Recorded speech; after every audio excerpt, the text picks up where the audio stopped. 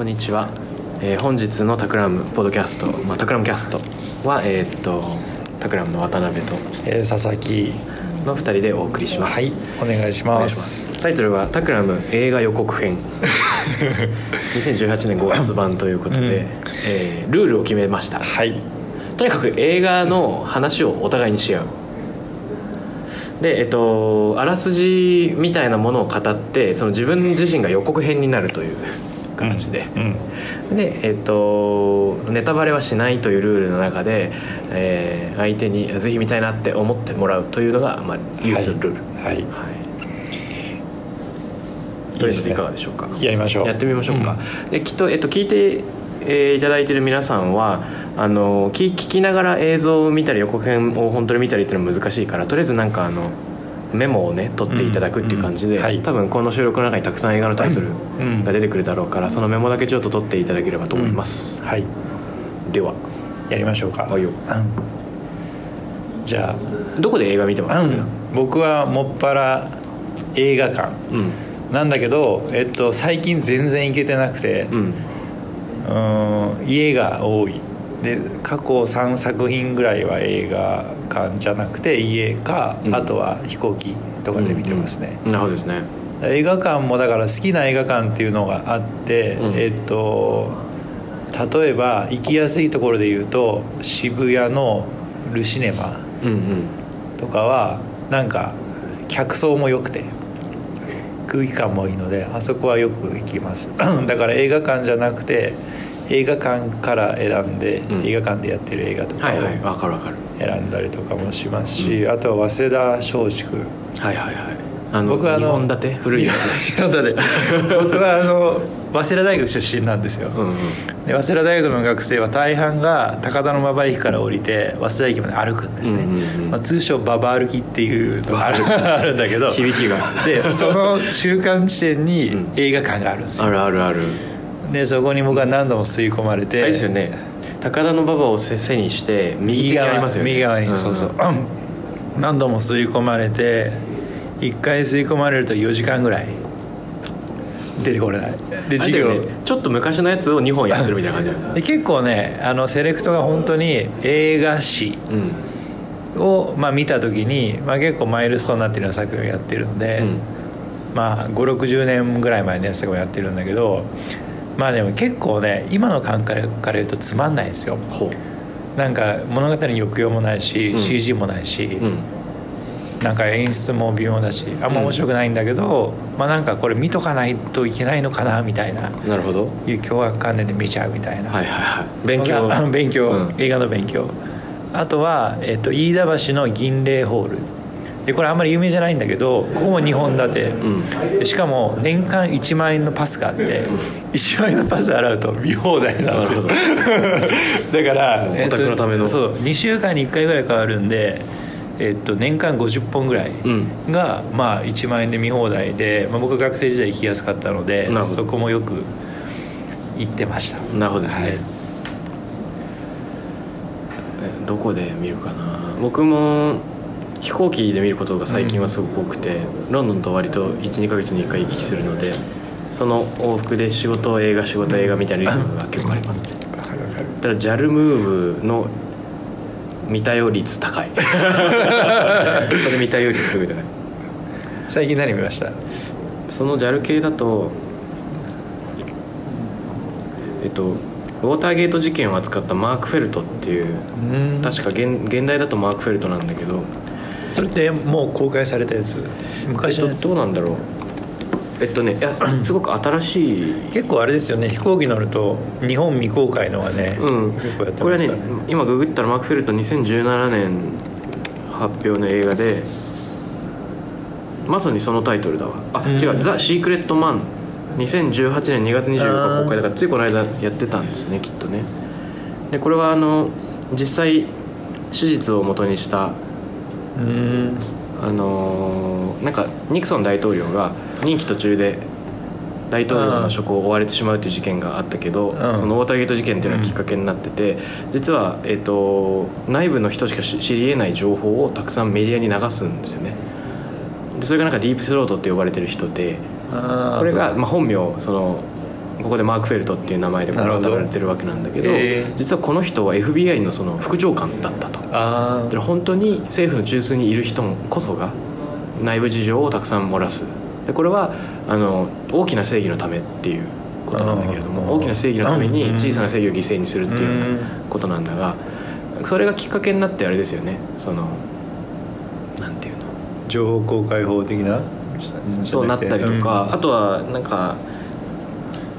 内通者がいるような情報公開が進む時でも、大きな事件が起こる時なんかはなんとかゲート事件とか、ウォーターゲートじゃなくて、つまり、ウォーターゲートをきっかけにして何か事件が起こった時になんとかゲートっていう、そういう名前をつけるようになった。そう、事件に何々ゲートっていうのをつけるというのが英語圏の中での一つの定型になっていったんだけど、これ、日本とザ・シークレットマンっていうタイトルみたいで、結構ねスリリングでした。つまりなんか国家の機密情報を扱っている人がいかにこっそりとジャーナリストにネタを流していくのか。主人公は誰なんですか？流す人、流す人が副長官が主人公なんです。いや俺結構これ系好きなんですよね。僕も好き。これなんか長方系好き。長方系ですよね。あとだからネットフリックスだとなんだっけ、ハウスオブカードとかね。あれも長方系でいいですよね。面白いですよね。なるほど。あとなんか最近飛行機見た中でこれはすげえと思ったのが、ガール・オン・ナ・トレインっていうやつ。それはね、すごい予告編を映画館に行くたんびに見たけどまだ見てない。印象残ってます？あれですよね、なんか電車に乗ってる途中にふっとなんか見えてみたいなシーンが印象的な、トレーラーで言うとそういうやつ現代のニューヨーク近郊が舞台で、多分30代後半から40代前半くらいの女性がいつも通勤の時に電車に乗っている、で郊外に向かっていく、その時に車窓から見える幸せないくつかの家々、その家で住んでいる夫婦とかっていうのをなんか絵に描きながら、勝手に名前とか職業を想像していくんですよ。で、妄想するんだけど、ある時妄想で終わらなくなる。そのきっかけは見ちゃいけないものをその車窓から見てしまう、家の中での出来事、結構怖いやつですよね。結構怖い、でその怖さっていうのはホラー的な怖さじゃなくて、やっぱり人間の怖さですね。人間の行動とか意識とか、好奇心とかが醸す怖さ、で結構これなんかどんでん返し系なんだけど、それちょっと今見たくなってきたあれはね結構頭の片隅にいつもあって、あった、結構ねプロモーションしてたから、本当映画館行くたんびに見かけてたから、そうなんだよね。なんか車窓から見える家の生活はあたかも理想的な家族に移るんだけれども、事件を目撃してしまった日をきっかけにみたいなやつ。僕主人公の女優の人が結構好きで、なんだっけ名前どう忘れしたんだけど、エミリー・ブラント。エミリー・ブラントが、エミリー・ブラントって何に出てる？エミリー・ブラントは全然タイプが違うやつで言うと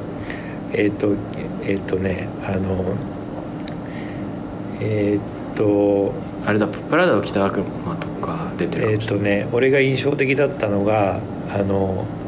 戦争系の未来系の映画なんだけど、トム・クルーズ出てるやつ。そうオール・ユー・ニード・イズ・キルって何回も同じシーンをループしちゃうやつ、あれとかすごいね印象的でしたね。ありますね。ヒロイン役です。あれも JAL で見た俺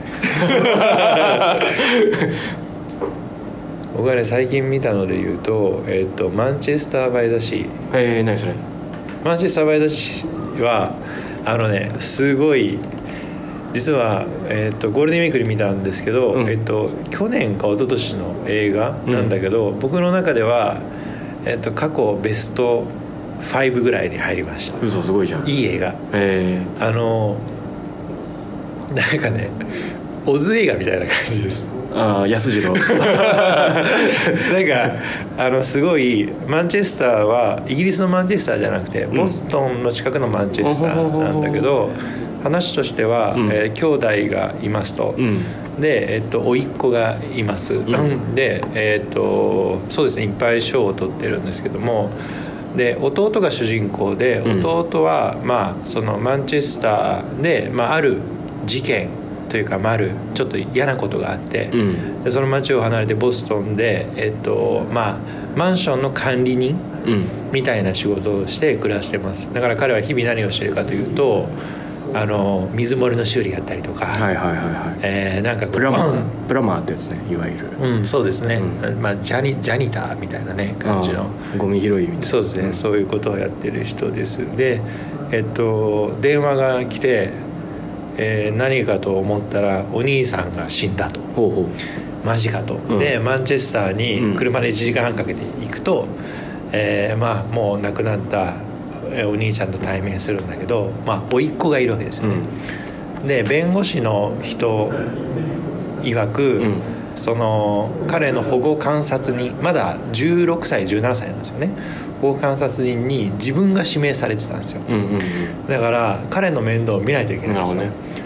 でそこで、彼とは昔よく、お兄さんはカニ漁師をやってるので、よく一緒に漁に出て、一緒にこうおじさんと甥っ子の関係で仲良くやってたんだけども、今は疎遠になってますと。でも高校生って難しいタイミングで、一緒に暮らすこと、いわゆる親子にならないといけない。で、子供は高校もあるし、まだ車運転できないので彼女の家に送り迎えしてもらうとかで、その男の子がすごいモテてて、2人の二股かけてる女の子のところに順番に連れて行かないといけないとか、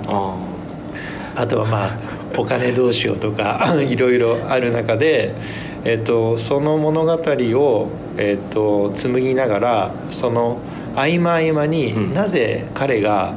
その主人公の彼がボストンにいるのか、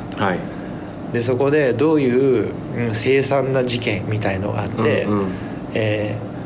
そのマンチェスターから離れないといけないのかっていうことが分かってくる。で、彼はもうマンチェスターから離れたくてしょうがない、けどその高校生の男の子は、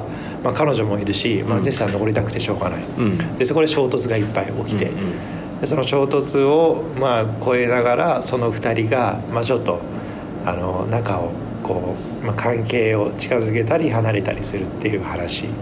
なんだけど、すごいアメリカ映画に珍しくその感情の機微がすごい丁寧に描かれてて、なんか別にオチもないし、なんていうか抑揚もないんだけど、すごくグッとハートをつかまれるいい映画です。あれ、なんか今話を聞いてうっすら想像したのはあれに近いのかな、なんかベン・アフレックとかが出てたさ、数学の黒板でずっと数式書いてる映画あったじゃん。ああいう雰囲気なのかな、なんかヒューマンドラマ系の。ヒ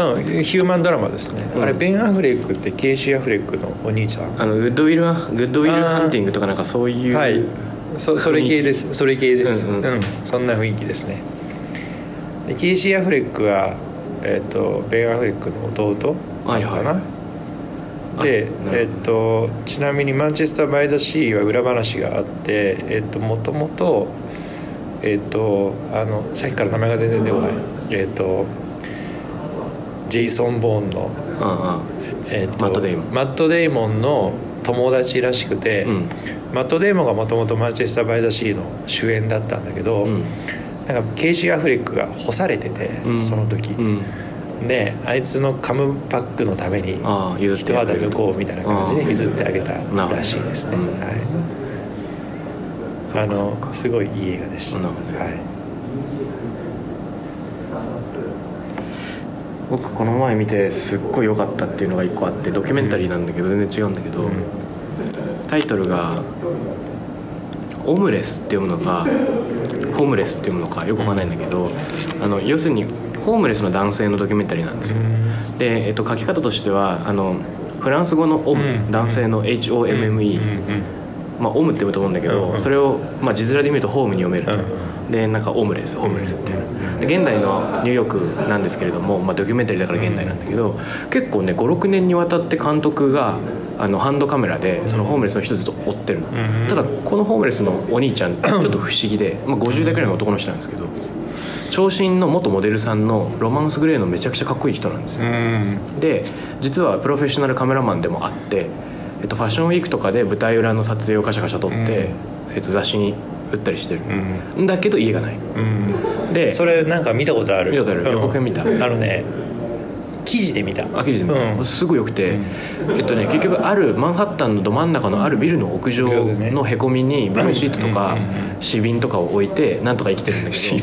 ど、でも街を歩いてるとホームレス見えない、なぜなら早起きして、例えばセントラルパークの公園で水浴びをしてきれいに整え、ひげをジム行ってません？ジム行って唯一払ってる固定費がジムの会員券、でそこでシャワーとかも浴びて、そう小綺麗になって鍛えてね、でおしゃれが好きだから、マンハッタン中のいろんな小さなコインロッカーに、パソコンとかカメラギアとか服を預けていて、革靴履いたりスーツ着たりするので、スーツ着てカメラ下げて歩いてるともう本当になんかマンハッタンのお金を持った人のように見えるけれども家はない。でね、彼の恋愛とかそのセックスライフをある時は追ったり、実家に一緒に帰ってみたり、仕事風景を追ったりするんだけど、なんかね、なかなか彼の矛盾とかなんか存在みたいなのが見えてこないんだけど、見るたびに少しずつ内面に迫っていく、で彼も機嫌がいい時とちょっとご機嫌斜めな時があって、ご機嫌斜めな時にやっと弱音を吐くんでね、でなんかね、弱音を言ってくれないとこの人がなんでこういう暮らしをしてるのかっていうのが見えてこないの、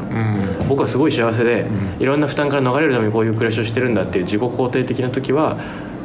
よくわからんっていう感じなんだけど、時々ね泣くんですよ。でエンディングもそのネタバレって意味じゃないんだけど、エンディングも一瞬突然それまでニコニコしてたのに涙を流すシーンで終わるんだけど、その時にね震えました。なん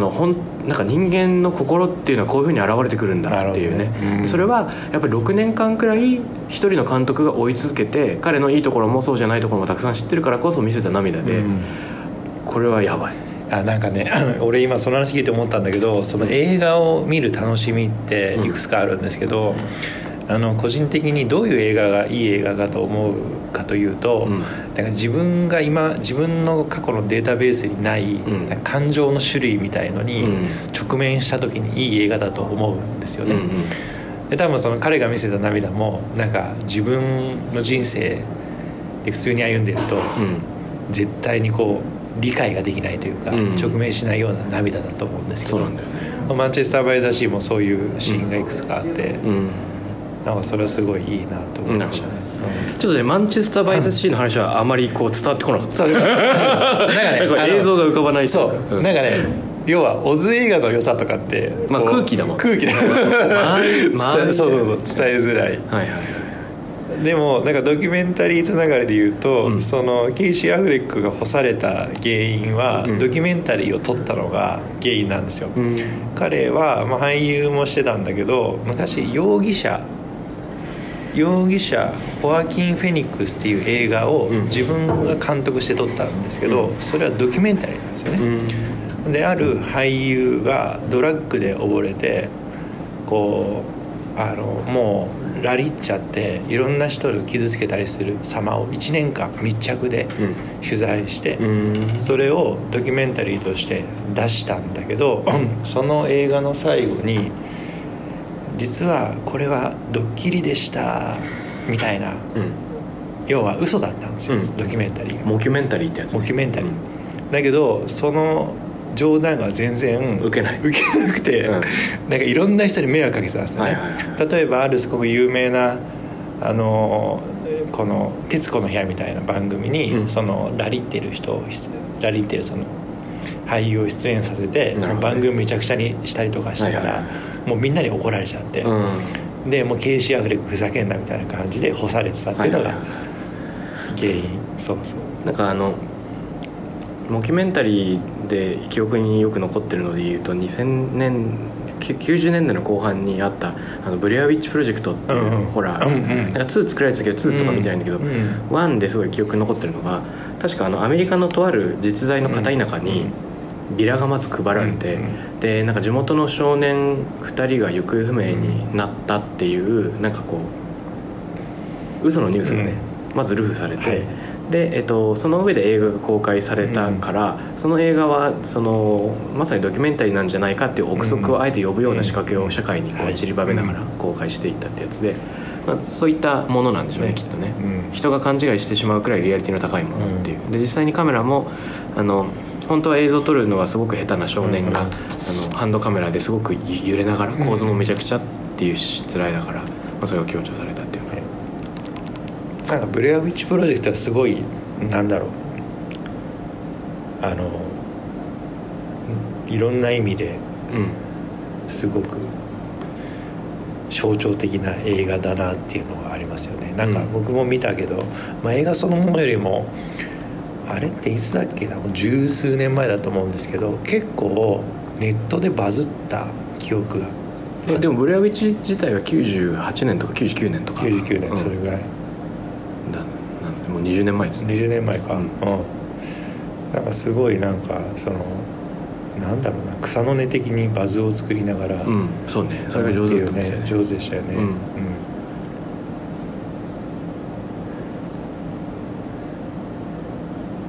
なるほど。僕があと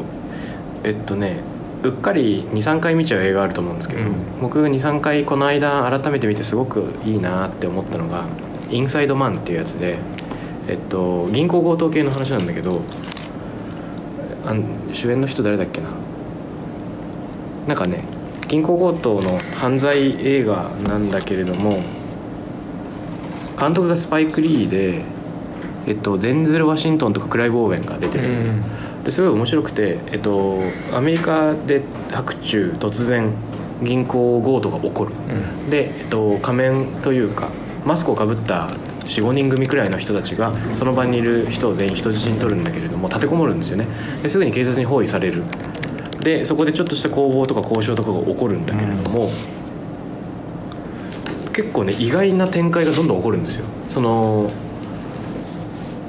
意外の連続で、こんな白昼堂々やるもんなのかとか、なんで立てこもってるんだとか、一体何を要求してるんだとか、この要求の内容がよくよく聞いてると実現不可能なことをあらかじめ言ってるような気がするし、何か銀行強盗以外に彼らの真なる目的があるんじゃなかろうかっていうのをうすうす感づき始めるんだけど、確かデンゼル・ワシントンが交渉した役で、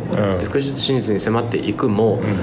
犯人グループの方が2歩も3歩も先を行ってるんですよ。だから1個謎が解決したと思ったら次のミステリーが生じるっていうふうになっていて、これもなんか真ん中のどんでん返し、最後のどんでん返しみたいなのがポンポンあるんだけど、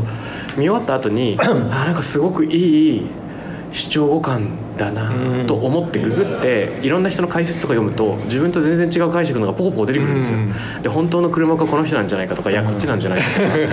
一番大事なのはオープニングのこのシーンだとか、ゲゲーまた見なきゃーってすごいいい感じのなんか銀行強盗系でいうと、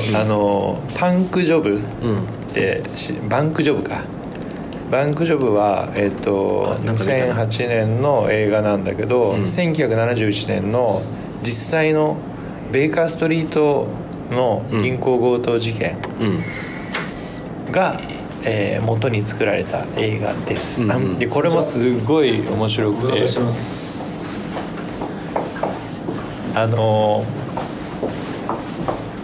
もともと銀行強盗をするのは、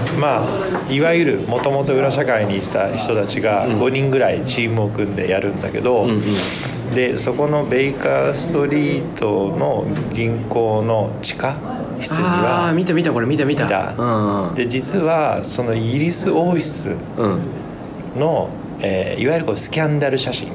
当時のなんだっけな、なんか王室の権威を揺るがすようなね、そうですね、写真があるんでね、そうなんですね。これも冒頭のシーンで出てくるのでもう言っちゃうんですけど、ある王室の女性が、不倫をしていた証拠写真みたいのが、そこに、隠されている、し、いろんな人が金庫に預けてるんですよね。であとは、その売春ストリップ劇場みたいなところがあって、そこのオーナーが、警察に賄賂を渡して、営業することを許してもらってたんだけど、その賄賂の記録の台帳とかもそこにもう置いてある。そうだよね。で銀行強盗がお金のみならずそいつらも取っちゃうんですよね。だからその銀行強盗の罪っていうこともそうだし、で警察からも追われる、王室からも追われる、その闇社会からも追われるみたいな感じで、そこからいかにこう知恵を絞って、OS とかと、ある種取引をして逃げ切るかっていう、そういう映画でしたね。これもすごい面白かったね。これもなんかねちょっと70年代のイギリスの景色とかが結構、あとはファッションとかが結構僕は印象的で、そういうの見るのもすごい面白かったですね。あと音楽ね BGM とかもすごい良かったですね。そうね、なんかね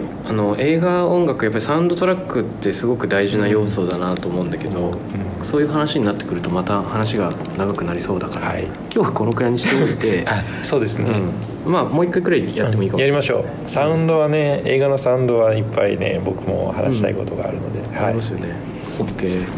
じゃあ今日出てきた映画をちょっとおさらいすると、なんだっけ最初に言ってたマンチェスター・バイ・ザ・シー、マンチェスター・バイ・ザ・シー、あとはローンナ・トレインとか、マーク・フェルト、ウォーターゲート事件、あとインサイド・マン、バンク・ジョブ、あとホームレス、容疑者ホアキン・フェニックス、あとはブレアウィッチ・プロジェクト、バンク・ジョブなどなどですね。はい、よかったら皆さん見てみてください。なんかね結構Amazon プライムとかNetflix とかにあるんじゃないかと思います。では、もしリクエストやコメント質問などあれば、ハッシュタグタクラムキャストまでお願いします。タクラムキャストは毎週月曜日、2件を目標に公開しています。それではありがとうございました。